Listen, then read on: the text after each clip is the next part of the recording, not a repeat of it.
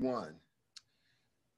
Hello, everyone. Thank you for tuning in to the Clown Hour podcast. As you can see, we got video. I'm Scott Burks. This is my man, Duane Nash here, my co-pilot and sports fan in Christ, as we like to say. You can check him out on all things the Yard HBCU Sports, where on his blog, where he talks about all things HBCU Sports, as well as Sleazy Radio every Tuesday night on Facebook Live.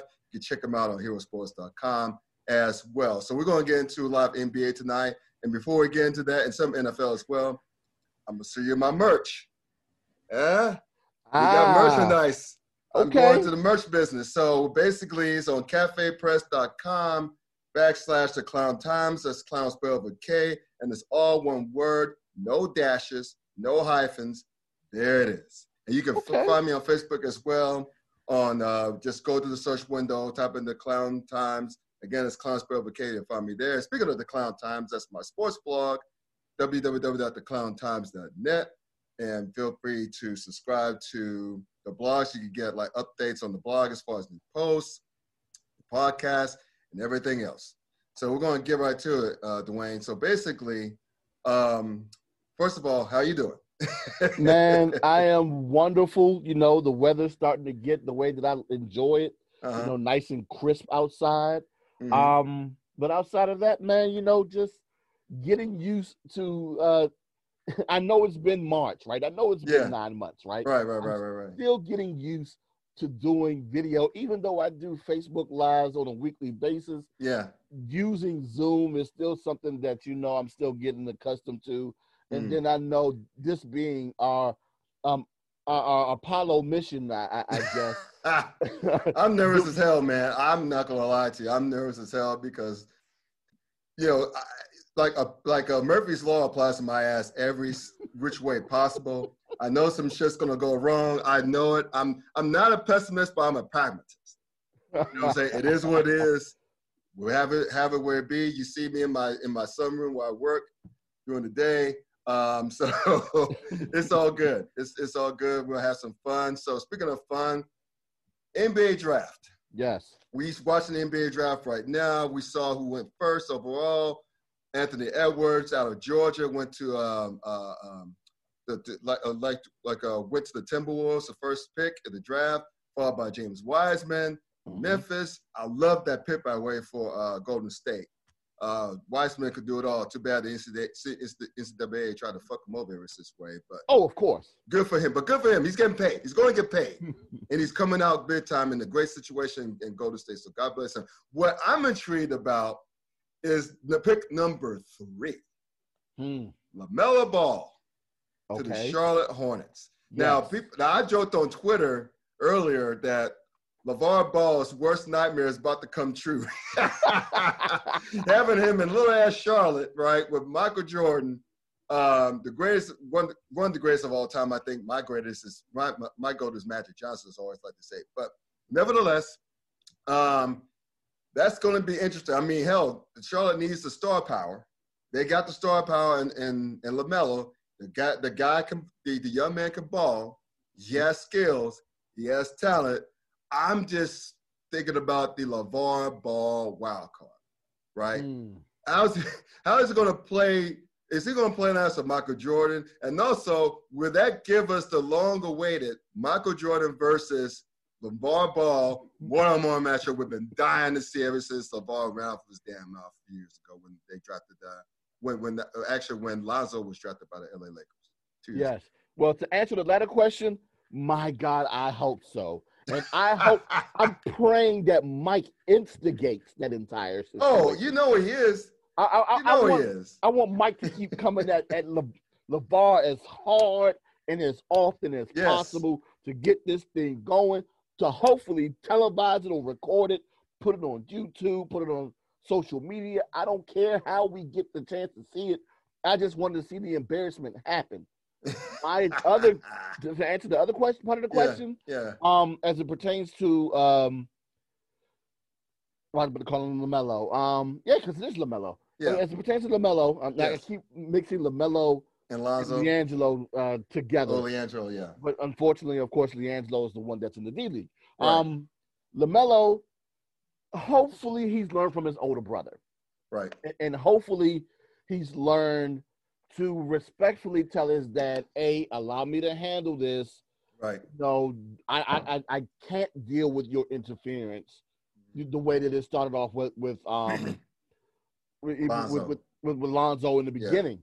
Yeah. Right. So if we can go ahead, if he can go ahead and do that, that'll be wonderful. And it's a possibility that being in a smaller market helps out, because along with Melo not wanting to be, but along with Melo being more independent over the past season, being in New Orleans, we haven't heard anything from Lavar.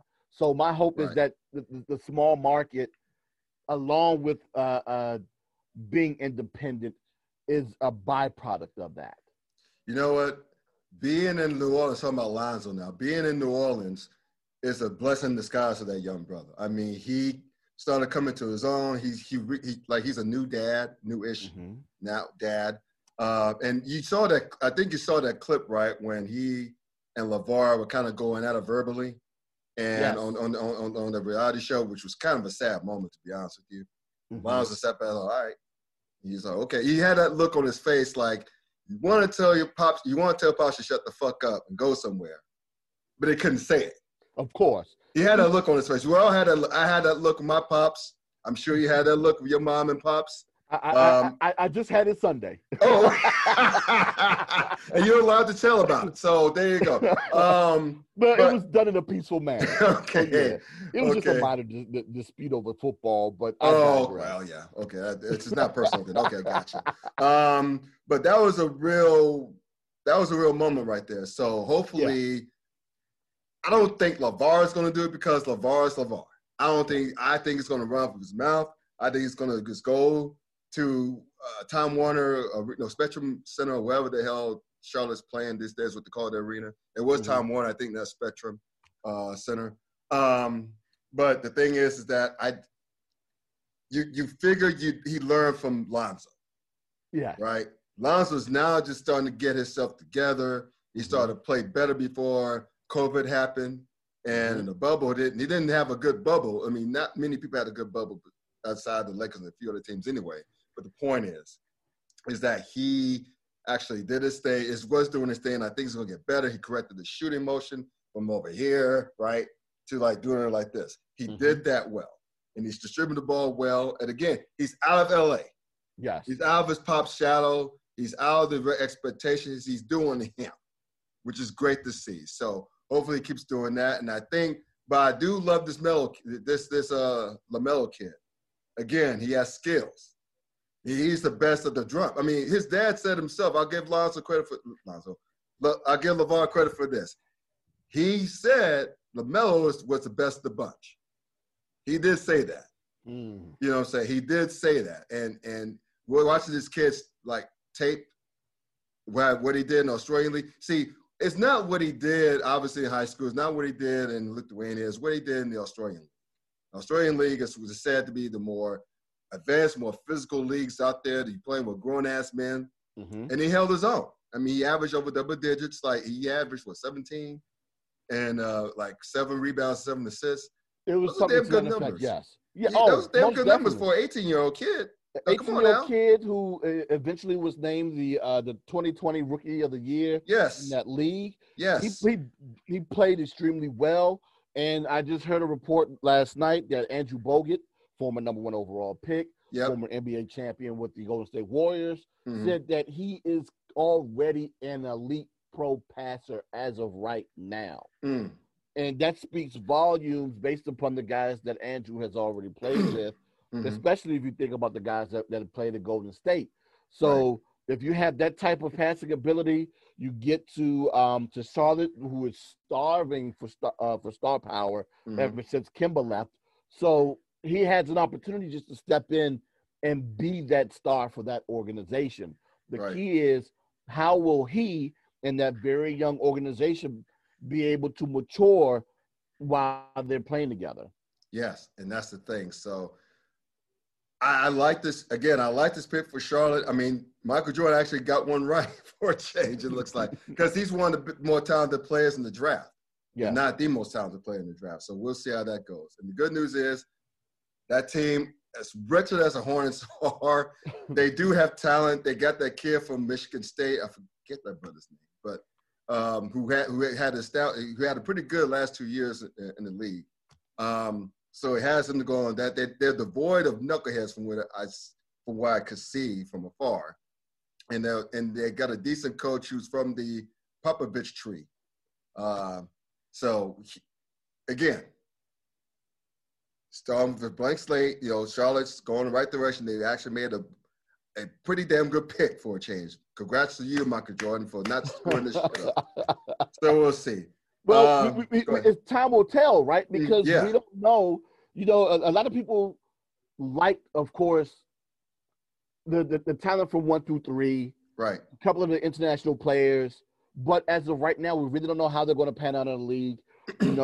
They didn't necessarily. Well, they didn't have a what's the camp that they normally have, and the workout camp that they have in Chicago. Mm-hmm. And then they're not going to have necessarily a preseason. They're not going to have a summer league to participate in. So they're really going to be thrown right into the fire with the league starting in about a month. So the thing is, wondering who will be able to adjust, right, and who will be able to deal with their first year adjustment going into season 2. So that's going to be very interesting to see what happens with this bunch, being that this is a situation that we're not used to. Right, and that's the thing. So we'll see. But getting on to our teams, right? Yes. Mm-hmm. Your beloved, I'm still going to call them the Bullets, damn it. Your beloved Washington Bullets and my moribund yet beloved New York Knicks. So let's start with your Wizards. I call them the Wizards. So let's start with the Wizards. Y'all drafted a kid out of Israel. Yes. Small forward. So what are your thoughts on him, right quick? You know what? Oddly enough, before the draft started, and then I'll go ahead and I'll confess, okay. I was out of the loop with a lot of the guys going into this year's draft. I will say, of course, with my HBCU coverage, I normally don't get a chance to watch your guys from the larger programs and the other mid-majors until the NCAA tournaments or until their respective conference tournaments. So since we didn't have that, I was really lost in the sauce. And then it didn't really help because, of course, the first 3 guys taken wouldn't have participated in the tournament anyway. So I really would have been out of the loop with these 3 guys outside of what I heard about them throughout the media and a little bit of highlight film that I've seen of them. But like I said, going into tonight's draft, there was a brief discussion on international players. And when they talked about this guy, his name is God, wow. That V and that D together is going to kill me for about a couple of months. Excuse me. Avdija. Avdija. I ain't going to try to pronounce his name. I'm not going to risk fucking it up even more, so I'm not going to disrespect him. Yes, I'll call him Be Nice. So all the fans out there who are laughing at me with this dude's pronunciation, being that I didn't get a chance to hear his name pronounced during the draft, I'm going to go ahead and go with Avdija, and I'm hoping that is correct. But yes, Deni Avdija, he's 6'9", 215. They're saying he could play the 4, which would be wonderful because we need a big that can run the floor and be able to attack the rim. And they're saying that this guy is capable of doing that. He's a power forward, and they say he has the playmaking ability of a point guard. This says here, and I'm just reading verbatim what the things are. And he's best operating out of the pick and roll, where he's displaying excellent timing and vision. So this would be fantastic to see whether or not he'll be able to go up tempo with John Wall. And I know there's a lot of questions with John Wall right now, whether or not he's going to be 100% or not, or whether or not he's going to be with the team or not. But I doubt very seriously right now that they're going to trade him, because I know that one of the assets that the Rockets wanted was that number 9 pick. But it's going to be very interesting to see with this very youthful team that they have. One of the things that they did like to do last year, and something they'll probably continue to do this coming year, is run up and down the floor. Hopefully they're able to sign Dallas Bertans back so they can go ahead and keep him as an outside threat. And if they can do this, there'll be a nice young team that'll probably compete something for that 6, 7, 4, 8 spot in the Eastern Conference. And that's about as best as they can get as of right now. Because I'm still saying that the East is on lock from 1 to 5, whatever order you want to put it in, with the Bucks, the Nets, the Celtics, the Raptors, and the Heat. I don't care how you put that 5. That's 5 right there, automatic. Number 6 becomes a little bit of a question. And God, who was that? Orlando played well last year. Who else made it? I mean, Indiana did okay. I don't know. They fired my man Nick McMillan, fellow Woodpecker, Nate McMillan. I don't understand that. But anyway, there's Indiana, right? And who else? Exactly. So Philadelphia, maybe. I don't know if they ever played their way. I forgot about the Sixers. So yeah, the Wizards will be competing for the 7 or 8 spot. 1 through 6 is already a lot. 7, depending upon, because I don't really know who the Indiana Pacers have hired as their new head coach. You might know better than I do. I think they hired the former top assistant out of Toronto. I think they hired his ass. They hired him. Nick Nurse's former guy, I forget his name. But anyway, they hired him. So it depends upon how they are capable of adjusting to his style of play. And once again, a very short preseason, if any, and you only got a month, so they got to learn quick. So, and we only have 72 games. I shouldn't say only, because it's only 8 less than the regular schedule. So that we have 72 games. They're jumping right into it. Depends upon how quickly they're able to adjust and see how they compete as well. But yeah, you start getting into that 6, 7, 8 spot. You're looking at, like I said before, Philadelphia, Indiana, Orlando, Charlotte, Washington. You're looking at those guys right there that are Detroit, that are going to be battling for those last 2 spots.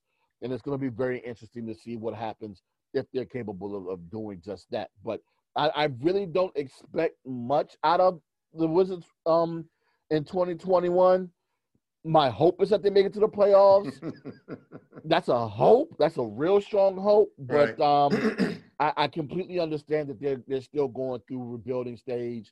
And I know that it's going to be very hard for them to attract free agents to come here in DC unless this team right here, what they currently have, can prove that they can play. Yeah. What are your thoughts on, before I move to my Knicks, what are your thoughts on that Japanese brother from Gonzaga? Rui Hachimura. Yeah. What are your thoughts on him from last season? I like Rui.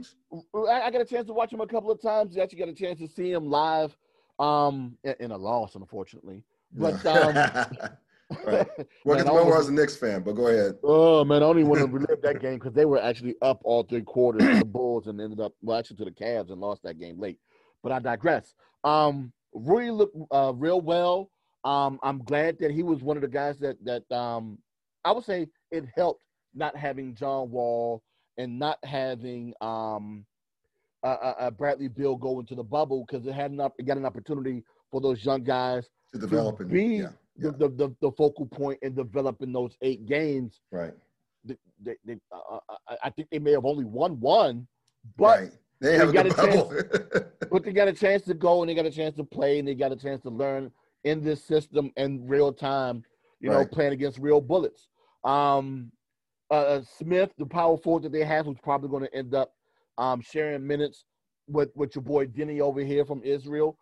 So it's going to be real interesting to see exactly what they do, what this very young team does coming up. But, to answer your question, Rui, I like him, which is why I think they're going to end up moving him to the small forward spot and have him starting there, or probably switch it up where they have Denny playing the small and Rui playing the forward, depending upon who's the smaller of the two. Right. Or it could be a situation where they just end up being positionless players, and just having them two out there at the forward spots, being able to play with their back to the basket and being able to stretch the floor as well. So I want to see how Rui plays, this whole international connection they got with Denny and Rui, playing in the front court. Yeah, that's good stuff. I'll get to your words momentarily when we talk about other potential personnel moves in this hot stove league that's going on. Going to my Knicks, Obi Toppin. I seen this kid play at Dayton. Kid's a baller. He's a damn baller. I mean, he dunking on cats in game, like in between the legs. He's the ultimate late bloomer. He didn't have any D1 offers coming out of high school, so he enrolled at a preparatory academy and got offers there, albeit from mostly call them group of 5 programs or what you call those, not minor programs, but mid-majors. Mid-majors. Bunch of mid-majors. Rhode Island, he got offered from Rhode Island. I think he got offered from Georgia. But nevertheless, he chose to go to Dayton. And one of the casualties and the shame of last year's tournament, due to that damn, like a cousin, like an in-law calls it, the damn demic. We lost the NCAA tournament. So if everything played out from what I read, Dayton would have been a top seed. It wouldn't have been the overall number 1 seed, but it would have been a 1 seed. Wow. And that would have given us opportunity to see this kid ball at a high level against high competition. I thought that they would have gotten far. I don't know how far they would have gotten per se, because they played Kansas during the year. They played a few other good elite squads, but then Atlanta is a damn good league. I'm not bashing on the Atlanta when it comes to basketball. They got a damn good basketball league. Yeah. It's just not the ACC. I mean, what is the ACC? Who else is in the ACC or the Big East? But anyway, the point is, he balled out. Dayton balled out last year. I think they only lost 1 or 2 games all season. And, they were on their way to a top seed in the tournament. And COVID happened. So anyway, the point is that Obi played well. He was graded higher than the 8th spot that he was drafted at. Now, I would have loved to see him draft a point guard, to balance out that RJ Barrett kid in the backcourt from Duke. Yeah. And we have a surplus of bigs right now, like Mitchell Robinson can really ball.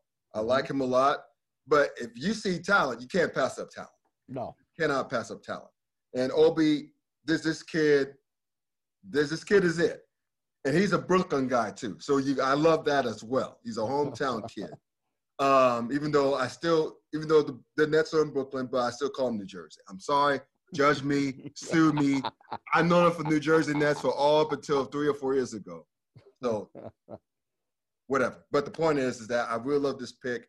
What are your thoughts on how the Knicks did? And do you see the light in the tunnel with the addition of Tom Thibodeau as coach as well? Yeah, and of course, Thibodeau, hopefully he can come in and work that magic that he's had in other places in New York. Obi Toppin was another one of those guys. That was one of the things I was hoping for my Wizards, was hoping that a big would fall to them. There was a lot of talk that, they would take a point guard, most notably the point guard out of Florida State. Yeah. But my thought was that they needed a big to protect the rim. Right. Or at least be, a high mortar big that can attack the rim and potentially stretch the floor. And from what I was hearing, Obi Toppin was one of those guys that could most definitely attack the rim and has that mid-range jump shot as well. So I was hoping that Toppin would fall down to 9, but I heard that he was going at around 6 or 7. For him to drop down to 8 to the Knicks could just be a huge pickup for them. And that's something that, of course, this organization is used to, having quality bigs there. Hopefully, Toppin could be one of those guys, another one of those guys. I'm hoping too. So, look, I've been to the song and dance. 7 straight years I'm making the playoffs. We have our last really good team. I'm looking at it right now. Probably in the early 2000s when we had both Melo and Stoudemire. Yeah. We made that run to the second round. We lost to Indiana. Yeah. And that came this close to advance to the East Conference Finals to play the Miami Heat with LeBron and them. That was a long ass time ago. Yeah. you know, and you know, I'm just waiting, and I'm like sad. My moniker on some social media page is sad Knicks fan, because I've been sad for the better part of the last 10 plus years.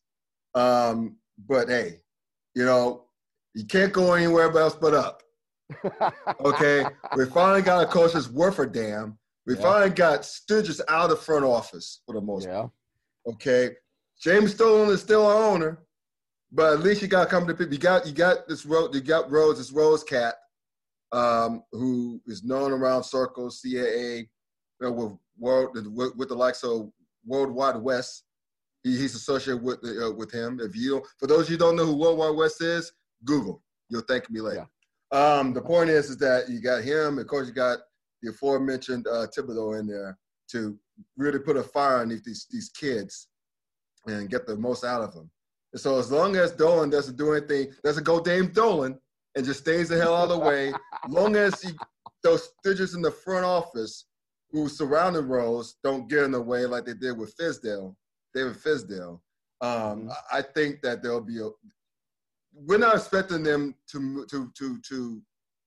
do anything that's worth a damn this year. But it's all about getting better. It's all about developing and make the Knicks attractive to free agents again. That's all I ask at this point. Because it is what it is. Again, I'm a pragmatist. It is what it is right now. So you got to start from somewhere. Just let it be. You just start with this damn good draft pick with Toppin, and let go over there. And one more thing before I turn it back over to you. You know that his dad was a street ball legend, right? Also named Obadiah. That's his full name, Obadiah. He was known as Dunkel's Delight on a street ball circuit in New York. Had no idea. They showed his pops beside I think it's his mom, and his pops looks great. His pops still looks spry. He looks great. He's in good shape. So it's all about the genetics. So hey, maybe it's a sign in the air. Maybe it's a sign in the air that says, hey, there's hope. Who knows? I will say this. I should have kept watching the interview that I saw earlier today with Tobin, Wiseman, and Anthony Edwards that they did with street ball legend Bone Collector. That was on hoopshype.com that I saw earlier today. And they got to asking them a question about who was their favorite street ball player. Edwards got a chance to answer, and he said a guy that plays out of Atlanta. I think he said his name was Little D. And I stopped the video at that moment. My guess is that Tobin's answer was going to be his dad. His dad, yeah. That's my guess. But it would have been very interesting to hear him talk about his dad because, you know, unfortunately, I'm just not familiar. Right. But to your point earlier about, you know, the Knicks and developing young talent, one of the and actually potentially attracting free agents to come there, you know already they have this battle with that in-town rival. I understand that you refer to them as the New Jersey Nets. Yes. But they have become New York's team. To everybody that is not a Knicks fan. Everybody that's not a Knicks fan, the Brooklyn Nets are New York's team. And as of right now, I mean, they're going to be grabbing the headlines because you got who you got there, and we already know what type of malcontents they both can be if things don't go well. And Kevin Durant. Basket cases, yeah. Oh, yeah. Oh, God, Total yeah. basket cases, especially Kyrie. Oh, yeah. I mean, don't get me wrong, they got a lot of talent. I forget about Brooklyn. No, I said Brooklyn was in that mix. Okay, I'm lunching. Yeah. So, you know, they had that young core that played well in the playoffs without talent there. And, you know, and you can go ahead and just imagine what that team would be like with Kyrie and with KD. The thing is, though, it's going to be an issue. Then I've heard about it earlier today, is that Kyrie has already questioned the leadership of one Steve Nash already. So I'm like, come on, man. You I understand that they don't need to be coached. Yeah, if you think so, right? But I understand, and I also understand that they have an elite group of assistants there that have more experience than Steve. D'Antoni's there. That's going to be huge. Exactly, right? So it's just going to be very interesting to see how they deal with that going into the season, well, going throughout the season, especially as it pertains to what happens with them in the playoffs and how they handle things. Because if that's an issue before the season starts, I can only imagine what type of situation that could potentially come. I'm hoping for an implosion. End up losing back-to-back games. I'm hoping for a damn implosion because I have a quick story here. I have a neighbor down the street this way. He's a Bostonian. Okay. So we're watching. We had like COVID NBA game watch parties out my front yard. All right, during the bubble. So we were talking. Me, him. His name is Patrick. Patrick, myself, and a couple other cats. And you should see the look on Patrick's face when someone brought the name Kyrie Irving. And one time he voluntarily submitted it and wanted to get off his chest how mad he still is. As a matter of fact, his 2 words, I'm quoting him every time. I swear to God, when his name comes up, fuck Kyrie. That's Patrick's. Patrick says he's speaking on behalf of the majority of Bostonian sports fans. And he says, fuck Kyrie. It's real. They hate Kyrie Irving. They're glad his ass is gone. They're laughing at Brooklyn as we speak, especially after they heard that coach's comment. He ain't with us anymore. He's your damn problem. He's y'all's problem. Yo. And, I'm going to get back to his ass in a minute, but one last thing before we close this draft segment. Anthony Edwards, we didn't mention him. He went first overall to the Timberwolves, who for some reason likes to draft first for some reason. But anyway, I don't know if you heard about this interview when he talked about not really loving basketball. I heard about it. You heard about that? That's scary for a top of our pick. That's scary. It's beyond scary. Yeah. To hear a guy say, if the NFL came a calling, I'm dropping everything and I'm going. Yes. He's a top overall pick. And he's a top overall pick. Only played 1 year at Georgia. Didn't shoot well from the field. I didn't really see him much at Georgia. Georgia sucked, but still, he balled out in Georgia. God bless him. He balled out in Georgia. But still, you want your top overall pick to love the game. You want him to love it. Yes. Breathe it. I just thought that was very interesting for him to come out and not just say that. Yeah. But to make that statement the day before the draft. Yes. Who does that? He's bruh. Bruh, you don't do that, man. Come on. I mean, he's 18. Look, I could throw every excuse out in the world. He's 18, 19 years old. But still, I mean, I'm like, damn. You want to talk about dodging a major bullet? Yeah. He dodged a major bullet because he risked millions by saying that one statement. Because all it would have taken was for one team to for the team to pass on him, and people to scratch their. Well, no, I don't think people would have scratched their head because if they would have went Wiseman, that would have been weird because they just probably would have put Wiseman at the 4, or if they would have taken LaMelo or whatever. But had he dropped past 4, people would have scratched their heads, and you would have had no other choice but to wonder whether or not that statement, would have played a role in him dropping. But Minnesota's taking their chance. They must be highly convinced that the NFL is not going to come calling. I will say this. If the Minnesota Vikings lose Kyle Rudolph and they decide that they want to go ahead and call your boy Edwards up to play tight end, there's a huge possibility that dude might just say, you know what, peace. Yeah. But, I'm just being ignorant right now. But I'm just like, yo, you can't make that type of statement. Can you imagine if you're a hiring manager and you hear someone say on the phone outside, that's right before they come to interview with you, you know what?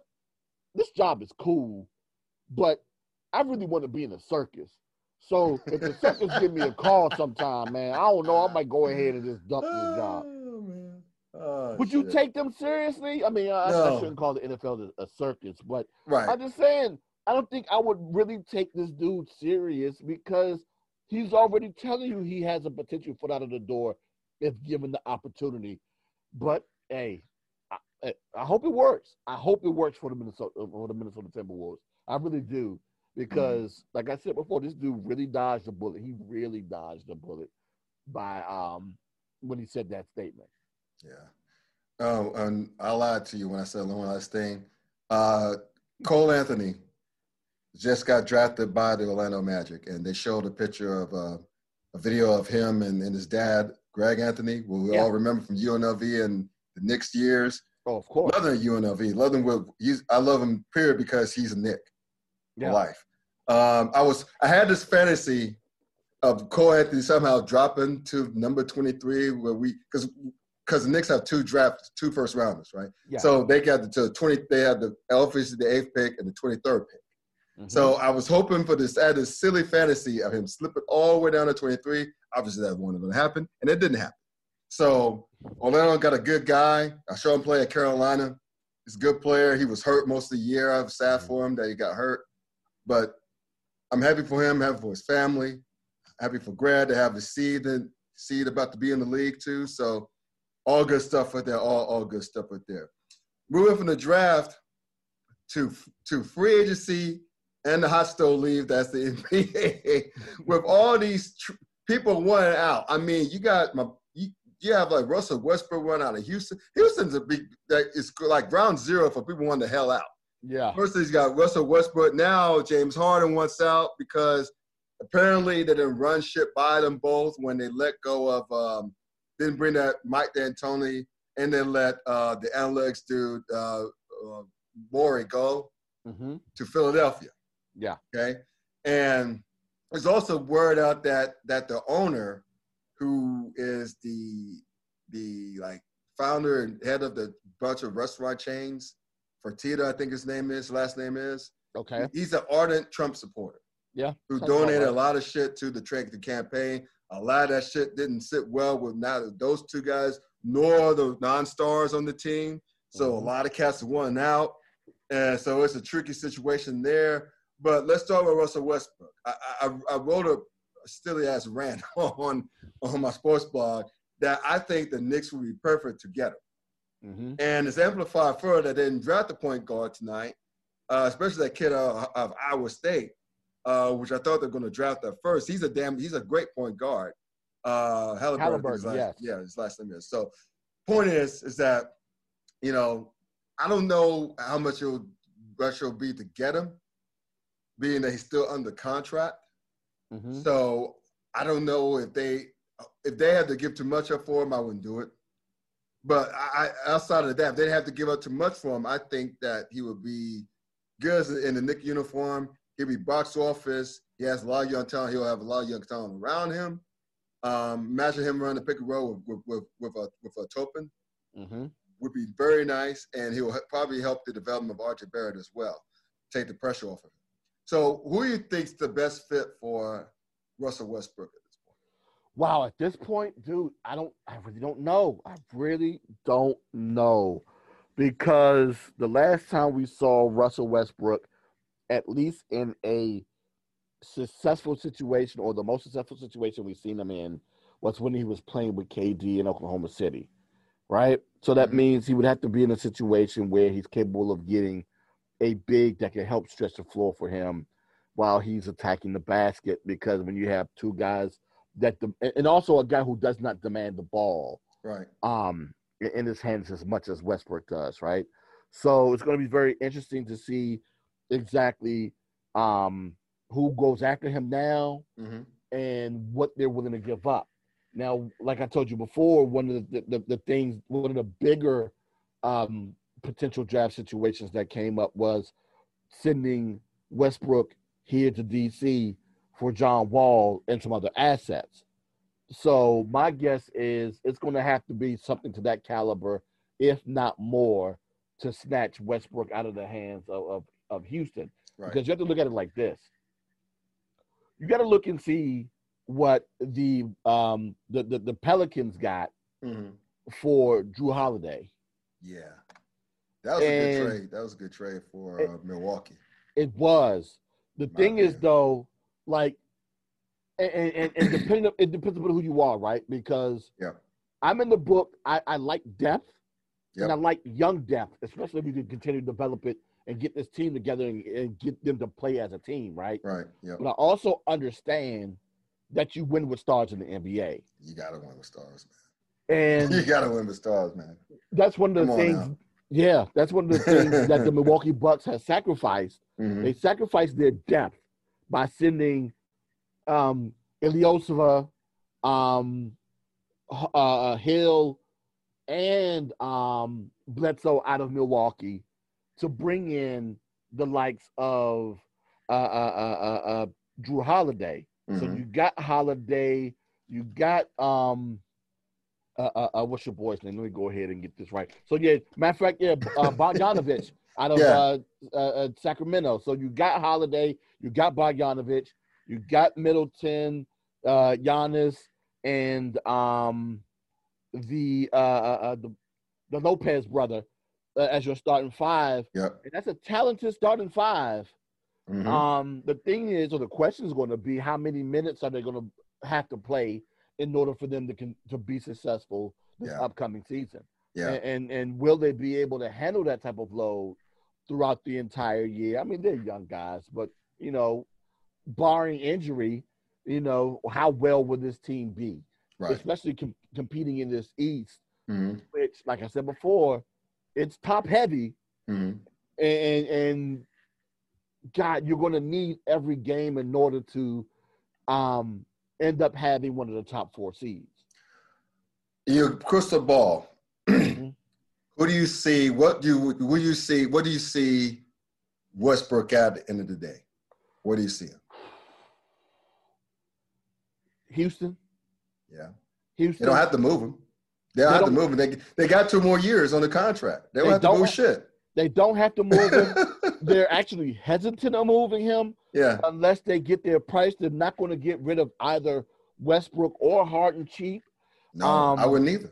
Yeah, and I really thought that it was pricey for Wall and the number 9 pick for Westbrook, because once again, this team needs as much talent on this team mm-hmm. as possible, right? Especially young talent and young and small contracts to bring in here to play, and to have Westbrook and be without a 9th pick would have been just like having John Wall here. A slightly better John Wall that doesn't have as good of a jump shot. And John Wall does not have a great jump shot. No. But he'll tell you he's been working on it, so we'll see how that works out. He's always been working on it. He always says he's been working on it. He's always been working on it. Now, speaking of John Wall, there was talk about the Wizards. I'm going to get your thoughts on this. The Wizards trade him straight up for Westbrook. They got the same identical years on their contracts, the same dollar amount left on their contracts. A straight up trade for those two. What are your thoughts on that? You know what? If it was straight up, I probably would have taken it. And the reason why I would have taken it is because Westbrook is healthy and was not. Right. And, the people are saying that he's looking good. He's practicing well, but we haven't seen him in gameplay yet. So I still don't understand. But then I still don't understand how good he's going to look playing at NBA speed. Plus, there's already been discussion about minutes limitations for him. So when you hear that, that's a red flag for me as well, which leaves me for concern. So if that was going to be the situation, pull the trigger, player. But all of the other reports that I saw said that Houston was looking for additional compensation, which is why I'm like, nah, that's all right. I'll stick with what I got and see if that works. And if it doesn't work, then when that contract comes up, we can go elsewhere. Right. But I don't know whether or not a team is going to be willing to give up a bunch of pieces. But we were talking about free agency. I don't know if you've seen, but there have been several deals that have been made already tonight where a lot of guys have already traded. Trevor Reeves got traded like 15 times already. That's why I'm like, yo, what's he doing? What are he doing with him? There was talk that Trevor Ariza was going to go to what was it? Where was Covington last? Covington was in Minnesota. Minnesota, yeah. Yeah, so there was talk that he was going to Minnesota. Yeah. Now he's going to the Pistons. Yeah. He went to Houston for a little bit. He's in Houston. I'm like, yo, oh my God, Trevor Reese, I swear for Jesus, man. Well, you know, he's a vet. He can play defense. Right. He can stretch the floor. He's not as great as he used to be, but he still can get you a couple of buckets when needed coming off the bench. But yeah, back to the whole Westbrook thing. I don't see anyone right now giving up what Houston wants, and Houston, I guess, is content to deal with it. Same thing with Harden. With Harden. Yeah, I don't see him going anywhere. The more I think about it, the more I was like, he's going to stay his ass in Houston. He has 3 more years left on this deal. Yeah. All right. We've seen cats like Paul George get out his deal when he just signed this free agent deal. It's like, yeah, I'm glad to be in OKC. Then next time I turn around and say, nah, I'm going to the Clippers. I want out of here. Give me to the Clippers so I can ball with Kawhi Leonard. But to see, okay, first, Harden really wants to get to Brooklyn. Yeah. He really wants to ball with his boy. Wants to go with Brooklyn. He really wants to ball with his boy, KD. Mm-hmm. I don't know how Kyrie feels about that because his side is going to be the third wheel. Yeah. And Kyrie has the third wheel. If you think he's crazy now, bruh, you ain't see crazy yet. That'll be the most combustive chemistry experiment in NBA history. I want to see it because I want Brooklyn to implode. Sure, they're in the borough of my birth, of my youth, of my mom's youth. But damn it, it's a Knicks town. I don't give a damn what anyone else says. Any New Yorker will tell you the New York is a Knicks town. It's not the Nets town. Brooklyn is a Knicks town. I'm sorry. But anyway, I got to get off my chest. But the point is, Houston wants – look, to see how much Anthony Davis got, and to see how much conversation was used to acquire Drew Holiday, what do you think that James Harden is going to command? What do you think the conversation is going to be, James? I mean, Brooklyn has the best package on paper. They're going to get the whole depth to get him, right? Dinwiddie, Karis LeVert, a couple other cats who played well in the bubble. I wouldn't do it. I wouldn't gut my death for him, right? But it's out there. That's the best offer on paper. I don't think Brooklyn wants to do that. So, you know what? It goes back to that conversation that I just brought up. Yeah. It depends upon what that GM believes. And there are a lot of people that believe if you got the talent, forget the depth. We'll deal with depth later. We'll end up getting guys on the street to go ahead and fill up a bunch of 10-day contracts. But we go ahead and we lead with our stars. Yeah. But that also has to mean that GM has to believe that Harden, Irvin, and KD is enough not only to compete and win in the East, but to compete against the likes of LeBron, AD, and Schroeder and the Lakers, Kyrie and Paul George and whatever they bring in with the Clippers, and everybody else on the West Coast. So if that's what they believe, I say do it, right? Even though it's against my morals of basketball, but you know, if that's what they believe, they're going to do it, and it'll be very interesting to see what they do. But the thing is, the media scrutiny that organization is going to face. Yeah. KD has never been in a situation to deal with that. Oh, he's going to be eaten alive. If he had a hard time at OKC and San Francisco with the Warriors and Oakland, man, he ain't ready. He's not ready. Again, this is going to be fascinating for me to see. Yes. Probably funny as hell for me to see. It's going to be must-see TV to see how that organization over there has to deal with it. Right. But KD has issues with it. Kyrie, he got a little taste of it in Boston. Yeah. Boston media ain't New York media. No, he's going to have to deal with that too. And Harden ain't never had to deal with that type of media scrutiny either. Houston, come on now. Houston and Oklahoma City? Yeah. Nah. Come on, son. Yeah, he don't know. Come on, son. So I'm already feeling for the two guys that are already there. Yeah. Then you add in the piece of Kevin Harden, and they don't succeed. Yeah. Oh my God! Then you start seeing Bama's on the Brooklyn Bridge. And I'm hoping they're not trying to do hard on themselves, because it's not going to be nice dealing with that, with everything that's going to be said about them. KD had he had fake accounts on social media to clap back at people that had negative things to say about him.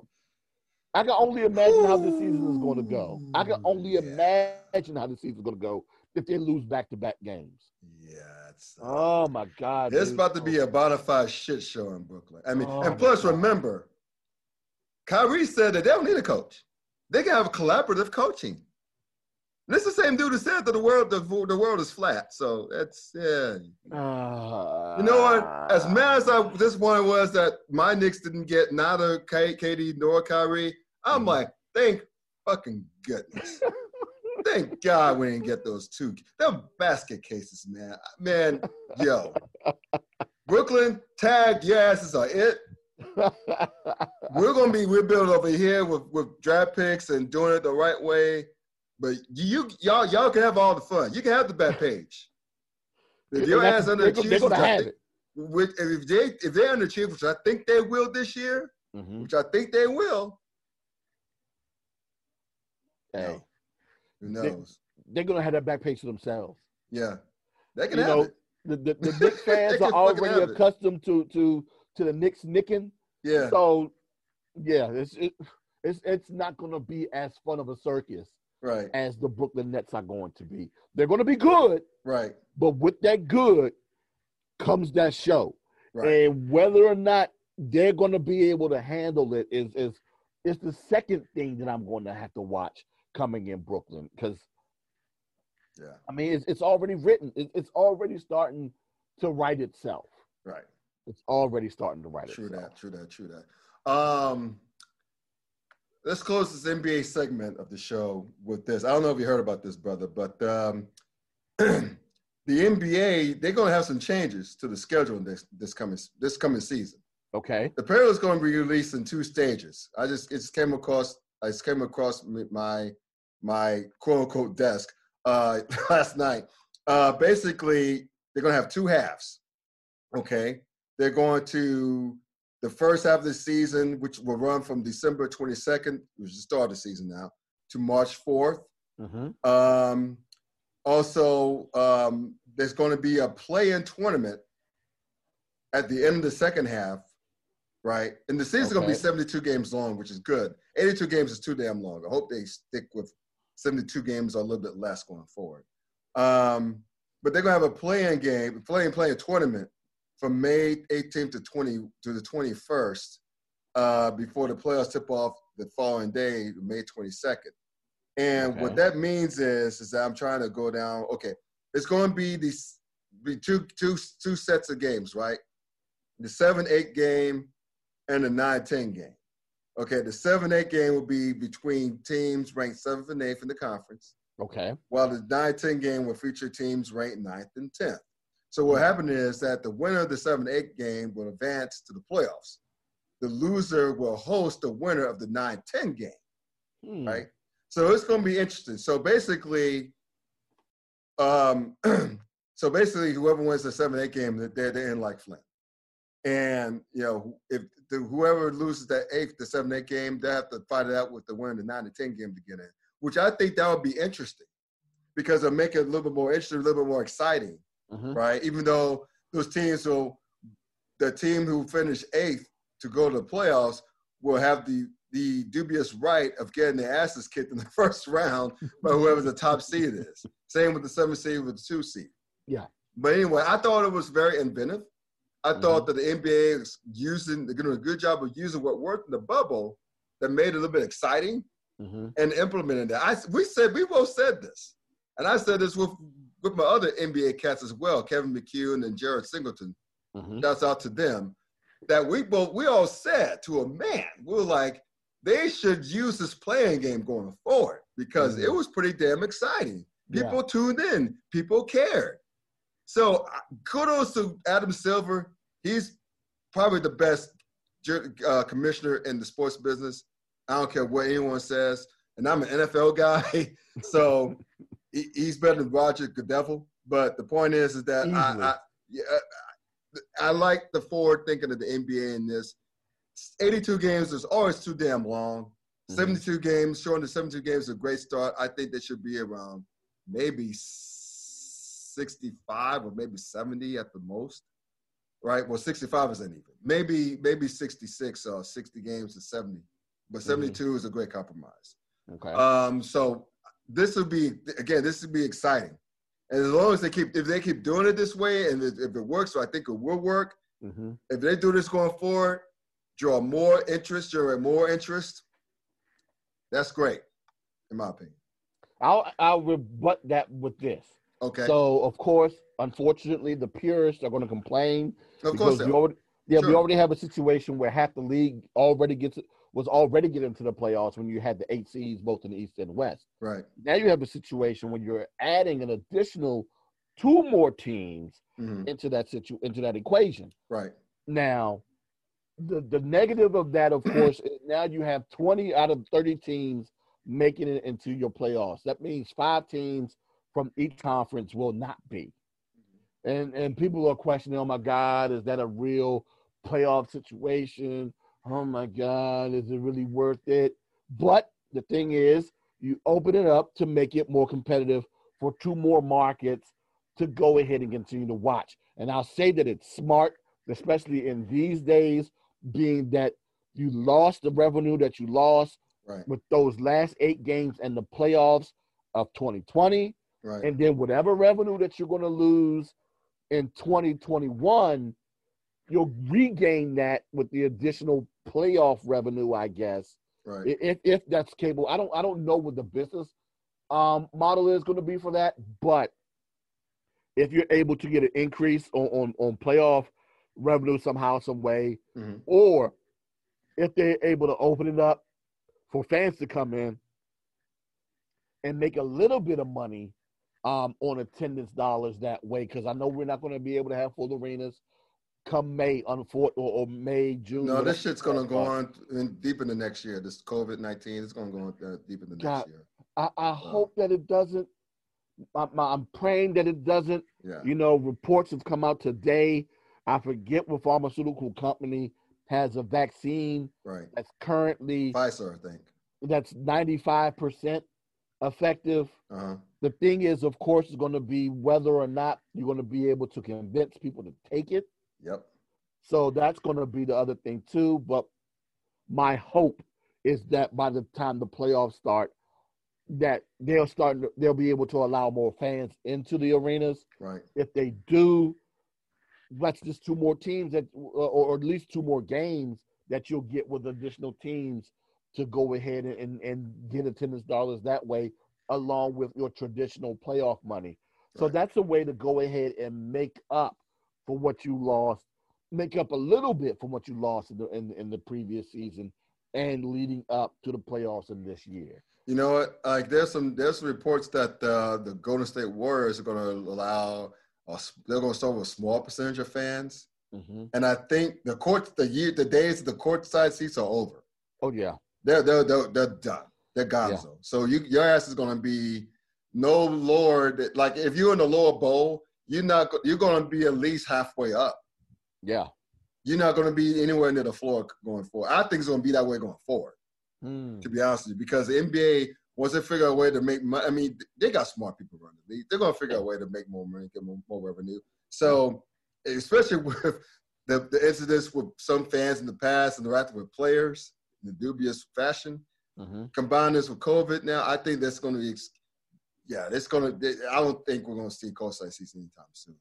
It's interesting that you bring that up. Yeah. Because if they do away with that, I think the second thing that they're going to end up doing away with that has become kind of in vogue in all sports. Yeah. Well, in 3 of the major 4. I don't know if hockey does it, but I know Major League Baseball has been doing it for some time now. I know the NFL has been doing it for the past couple of seasons, and the NBA has gone to do it, which is standing room only situations. So if they're getting rid of if they're potentially going to get rid of courtside seats, I think that's going to be another thing that they get rid of because, of course, with the standing room only, you're not going to have a bunch of people, well, depending upon who's playing. Right. But you're going to have people in close proximity to one another, and that's something they're probably going to want to end up getting away. Doing away with for some time. Yeah, that's those days are gone. Yeah, it's just so gone. Well, it's interesting. I'm interested to see how this will work. I think it's going to be drive more excitement for the league. I think the league come off of a great bubble. I mean, the thing that they're the only professional sports league that had the very minimal amounts of COVID incidents, right? And aside from oh boy bringing that chick to the room, he's trying to get a swerve. He had those camp eyes. I tell you, those camp eyes. If you hadn't seen any women for a long time, if you see any female, you're gonna again that 5 is gonna turn to a 9 or a 10. That's those camp eyes, I'm telling you. But anyway, so it's interesting how the NBA is going to handle that going forward. We're going to close out the show on this, man. We're going to talk some NFL. I'm not going to get too much of the games, you know, because there's one thing that I wanted to get to last week, but it happened a bit later last week. But this minority hiring with the NFL, I don't know if you probably seen this, where there's a proposal where the owners passed a resolution rewarding teams for developing minority coaches and executives, right? So what's going to happen is that teams are reading from the NFL.com website. Teams that lose a minority coach or executive to a head coach or a general manager job with another team will receive a third-round compensatory pick for 2 consecutive years. And if a team loses a minority coach and an executive to head coach and general manager jobs, that club will receive a third-round compensatory pick for 3 consecutive years. So basically, a team is eligible to receive draft pick compensation if the candidate in question has been, quote, employed by the employer club for a minimum of 2 years. And so basically, they're going to use this to drive up the hires of black coaches as well as female coaches. As Vice President of Football Operations, Troy Vincent, who's been really instrumental of doing this behind the scenes, have been doing. So I was watching the podcast I Am Athlete on YouTube. And for those of you who hadn't seen I Am Athlete, check it out. It's a great podcast. You don't know what you're missing. You need to check that shit out right now. Yeah. Yesterday. Should have checked it out yesterday. But they were talking about that. The host, Brandon Marshall, along with Shannon Crowder, Chad Johnson, Fred Taylor, who tormented my Steelers for years. I haven't forgiven them for that with the Jacksonville Jaguars. And Terrell Owens was a special guest on there. So Terrell Owens was on this one? Okay. Yeah, he was on it. And they did a great job. But they were talking about other things. But I really love the conversation that they spent on this subject. It's a very sensitive subject. It's like it's like people derive it as affirmative action in the NFL. But people don't understand, like affirmative action in real life, it's not about the guarantee. It's the opportunity to give these brothers and women opportunities to like get in front of owners who don't look like them, who are now of the same gender. Because let's be real, man. People will hire who they're comfortable with. You're comfortable with your own. Yeah. That's just the bottom line. We don't have any black owners. We don't have any female owners. Well, we have one female. I think the Ford family. There's a Ford family. Is it? Or am I thinking about Chicago? I'm thinking about Chicago. I know Chicago has a female owner, but she's old. She's like in the 80s. Jeannie Buss. Jeannie Buss with the Lakers. Yeah. I'm talking about with the NFL, but Jeannie Buss okay, NFL, Ford family, yes. Yeah, the Ford family, that's matriarch, and I think in Tennessee, I think, but the late Bud Adams' daughter, I think she runs a team. Okay, I think she's the owner now. So yeah, along with Virginia McCaskey, and I think if she's still alive, she should be running the Bears. I'll look that up later, but anyway, you have 2 to 3 female owners in the league. So if you have females want to get involved, that's fine, but they have to come up the pipeline, right? And the people who are doing the hiring besides the owners are the general managers. We're talking about coaching. So most of your general managers are white. Most of your owners are white men. White, yeah. And a lot of them are conservative, rich white men. So the thing is that if they don't, and this is the realest part about this, if you don't look like them, if you don't speak the language, so to speak, they're not going to be as comfortable with you, right or wrong. That's just the way it is. So at least this rule, as I don't want to say it as tokenism as it is, because you hope that these brothers are looked at on their merit. There are a lot of deserving black assistant head coaches that I mean, Eric Bieniemy, he's calling the plays now in Kansas City. Yeah. Right? Other people that came from Andy Reid's tree, like Doug Peterson, for example, with the Eagles. He was the offensive coordinator, but he didn't call plays. Mm-hmm. Andy Reid, until the last 2 years, called the plays. And I think he handed over the call playing duties to Eric Bieniemy to give him the experience, because he knows he deserves a shot as a head coach. Mm-hmm. And so with jobs opening up in the offseason, things are looking great for cats like Bieniemy, Brian Leftwich, and out of Tampa, he's the offensive coordinator. Mm-hmm. So those two guys, years ago, Pep Hamilton, I thought, was on that track before. You know what? They did him wrong in Indianapolis. Yes, I asked that years ago, right? Mm-hmm. And unfortunately, and I think I may have said it on the show before, right? I questioned a couple of local guys that have local guys in the media that have experience covering the entire NFL about Pep Hamilton and his future as a head coach in the NFL. And at the time, of course, the excuse that was given to me was that he didn't have enough experience. Yeah. Only for Jay Gruden to be hired by the Washington football team. Right. Who, in my opinion, had about the same amount of experience as one Pep Hamilton. Exactly. But the last name, Gruden, he got that last name. Ding. He got the last name. He got the last name, and he got a different skin color. So, I don't want to blame it on the skin color, but he does have. But stop that. Rewind that. Okay. I don't want to blame it on the skin color, but it's easy to. Yep. And also, he has that last name, which we can also attribute to that, because that's one of the things that was discussed, was which Gruden brother was going to come here to be the head coach here. And of course we got the lesser of the two to come. Right. But because both of the Grudens have a relationship with one Bruce Allen.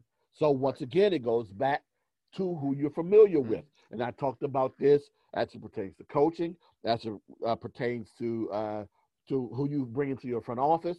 It also goes down to the players that they sign. You know, I talked about that, about the lack of FCS players who were drafted in this past year's draft, which is probably going to be the same case as it pertains to the 2021 draft, because unfortunately the FCS guys have to play in the spring. Right. So that number is going to go down drastically again. So,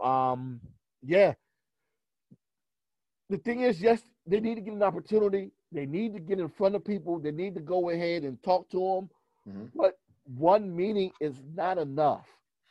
It helps, but it's not enough, because they're still going to go ahead and revert back to what's comfortable, unless it's going to be someone who's going to be willing and daring to take a chance on someone that wows them. If memory serves me correctly, Mike Tomlin was one of those wow guys. Mm-hmm. He went to Pittsburgh. Yes. Yes. And that's why he got hired. Yes. Who else? God, what is his name? Used to coach with the Colts. African American coach that used to be in. Tony Dungy was another wild guy. Yeah. When he got hired. Yeah. In Tampa. So it's just one of those situations where, yes, it's great to do it, but it needs to happen more often. And I really am not a fan of necessarily giving compensation to teams for them to do something that they should be doing anyway, because it kind of cheapens it. And it seems as like teams are going to potentially be doing it just so they can get compensation, or getting themselves into a situation so they can get compensation. And I really don't want to see that, because as good as an idea as the Rooney Rule was, it's been bastardized over the past couple of seasons, and it's really not working the way that it should be. But to your point, they tokenized it. They have tokenized it. They tokenized the hell out of it. And I hate to see it happen. I really hate to see it happen. And to answer your question, the female owners in the NFL are Virginia Hallis McCasey for Chicago. Right. Like you said. This one, I'm a little ashamed you didn't know. Uh-oh. Patricia Rooney for Pittsburgh. Oh, well, I thought it was I guess what's his name? What's the name of the Rooney? Not Al, but not Dan, but Art Rooney II. Art Rooney II, he's the figure. He's the visual guy. He's the guy you see. But the Rooney family, yes. Yeah, they own it, yeah. The Rooney family, yes. I think Art Rooney II, he's the figurehead. He's not the figurehead, but he's the guy who's out front and center. Out in front and center, yeah. He's the guy everyone knows. He's the guy everyone knows. Gotcha. So, but anyway, that's why that makes a little bit more sense than if it's a family-run situation. Okay. Yeah. Other two, Norma Hunt in Kansas City. Yes. And, of course, like you said, Martha Ford for the Detroit Lions. Yes. So there you go. Yeah. So at least women got it. God, man, I just wish it was a different way.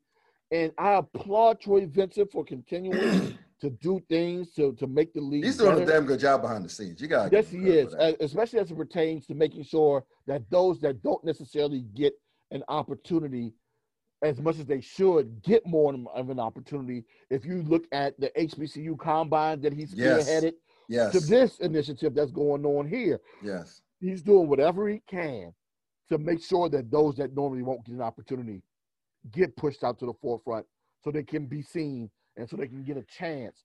And I'm loving it. The thing is, like I said before, I just hope that people don't cheapen it just in order to get rewards. Yeah. You got to, I mean, God, this is so tough. This is so damn tough. You don't, if you're a cast like the enemy, you don't want to be seen as a charity case. You want to be judging on merit, and you should. And you should, of course. I mean, any individual, man, woman, whoever. Yes, but this is just ridiculous to have the enemy. First of all, lose out to not getting hired, getting passed over for Joe Judge. Yeah. Who the fuck is when the Giants hired him? It was like my first words in my mouth were, "Who the fuck is Joe Judge? Who the fuck is this dude?" And look, I knew granted, special teams coordinator with the Patriots. That's he's attached. He's attached to who Bill Belichick. Another networky guy. Another one that gets you in the door. And he's having the Giants are playing better. I'll give him that. Yeah. But still, come on. I mean, it's just so tough. I got a story about Mike Tomlin right quick when you mentioned his name. He was interviewed. He also interviewed with the Dolphins, and and the Dolphins said that he was too hip hop. Those were the words of critiquing one Mike Tomlin. They called him too hip hop. True story. And they ended up going with guess who? The immortal Jeff. I think his name was Jeff Philbin. Jeff Philbin, yes. Yes, and we know how that turned out. Yeah, we do know how meanwhile, it turned out, yes. Meanwhile, Tomlin I bet on, how much I bet on Tomlin when his teams play to the competitions level, right? Yes. That frustrates the hell out of me. He did it against Dallas this year. I was like, you can't lose a fucking Dallas. I know too many Cowboys, I wouldn't hear the end of it. But anyway, But the point is that Tomlin, 14 years in, has yet to have a losing season. No. He has yet to have a losing season. And they were on the bench last year, and he was capable of turning that team around and keeping them from doing so. So, yeah, that speaks volumes, especially for a team that did not have a competent NFL quarterback for the last half. We were 8-5. Keep in mind this. A team led by Mason Rudolph and some dude named Duck. We were 8-5 at one point. We were 8-5 before reality caught up to us. We lost the last 3 games and fall to 8-8. But still, we were 8-5 at one point last year with 2 incompetent quarterbacks. Yeah. That should tell you something about Mike Tomlin. Mike effing Tomlin. Man child. Wait a minute. Matter of fact, I want to go ahead and say it wasn't Philbin. I want to say it was Nick Saban that was the hire. Was that long? Was that because that when long ago? When was 2006 or something like that? 2006? 2006 season. Yeah, that would be Nick Saban. 2007. Okay. Yeah. Oh, my bad. My bad. But you still know how that turned out. Nick Saban left in the middle of the night to coach Alabama. Yeah, that was he was 2 and done. Yeah. As a matter of fact, the Dolphins have gone through 1, 2, 3, 4, 5, 6, 7. They're on their 8th head coach since. Wow. All because your boy was through hip hop. Wow. Yeah. But at least it took him 14 plus years, not 14 plus years, but at least they got it right. Appears they got it right with Brian Flores. It's looking that way. Yeah. I'm hoping that for coach's sake, coaches is really riding high on the fact that they're on this 5-game win streak. Yeah. And my God, if they win this 6th this week coming, and I think they have the Denver Broncos this week coming up. That's a win. It should be a win for them. That's a win. Yeah, it's going to be very interesting to see how Coach lives this up, because it's looking like, if the Bills could potentially lose a couple of games here and there, that it might be the Dolphins' division to take. I mean, the Dolphins are already in the playoff hunt right now. Matter of fact, I think they're currently the 6th seed going into the playoffs. So if that is the case, if they can continue to do that and continue to play this way, especially under Tua Tagovailoa, it'll be very, very interesting to see how this team goes on, not just for the rest of the 2020 season, but to see how this team develops. But Flores is one of those Belichick guys, and we've seen it actually will work out. Yeah, I was just about to say that. We've seen in other situations, where being a Belichick guy has not worked out. Right. Matt Patricia, what's your boy's name? Charlie Weiss failed tremendously. Weiss has failed. Yeah. Roman has failed. Yeah. God, who? And as much as I like this guy, even though he had a couple of good seasons, Eric Mangini has failed. I like him a lot too. But he's supposed I like to be him on the man TV. Genius, right? Remember that he was supposed to be the man genius. Exactly. The old coordinator that's in New England now has failed. Yeah. So Josh McDaniels failed. So it's not about Romeo Cornell failed. Romeo Cornell. Yeah, I keep calling him Roman. It's Romeo. Yeah. So it's not about getting the guys that's on the tree. In some cases, sometimes you just got to go ahead and get the tree instead of trying to take the fruit, because sometimes the fruit rotten. I'm just saying. Well said. Hey, man, believe it or not, this went off without a hitch. This video went off without a hitch. You got to do it. I don't know why I didn't think of this shit a long time ago, but hey, it's been fun. So knock on wood. Hey. Nothing else bad will happen while we're on video. Hey. I'm not going to say anything bad happens. I'll say this, though. We'll be a lot more expressive during the video. It's going to lead to more interesting shows. I guarantee it. All right, man. Hey, man, thanks a lot, man. We'll do this again soon. Most definitely. And I'll say this. It's great seeing you, Scott, because I rarely get a chance to see I know. So it's wonderful seeing you, brother. You got it. Same here, man. Check it out. All right, y'all, please check out this brother's sports blog, Yard/HBCU Sports, the rest about all things HBCU Sports, as well as Sleazy Radio every Tuesday night on Facebook Live with the crew. Yeah. It's very entertaining. And also check out his work, please, on herosports.com. We write about FCS sports, as well as especially football, as it pertains to HBCUs. And as for the show itself, we're about to be on YouTube. I'll put the YouTube channel link in the description later on. Also, please check us out on iTunes, subscribe there. And also, don't forget about the merch. Hey, the merch. Go to cafesports.com/the clown times. Clown spelled with a K, all one word, no spaces, no hyphens, no underscores. So until next time. And also, one last thing, guys. Stay your ass at home. If you guys have to go out, wear a damn mask. Wear a mask. Wear a mask, please, so I get to travel again, do shit. I may not get to Thanksgiving because you guys. So please stay at home, wear a damn mask, get tested, wash your hands, and be safe. Until next time, till next week, peace. Peace. All right.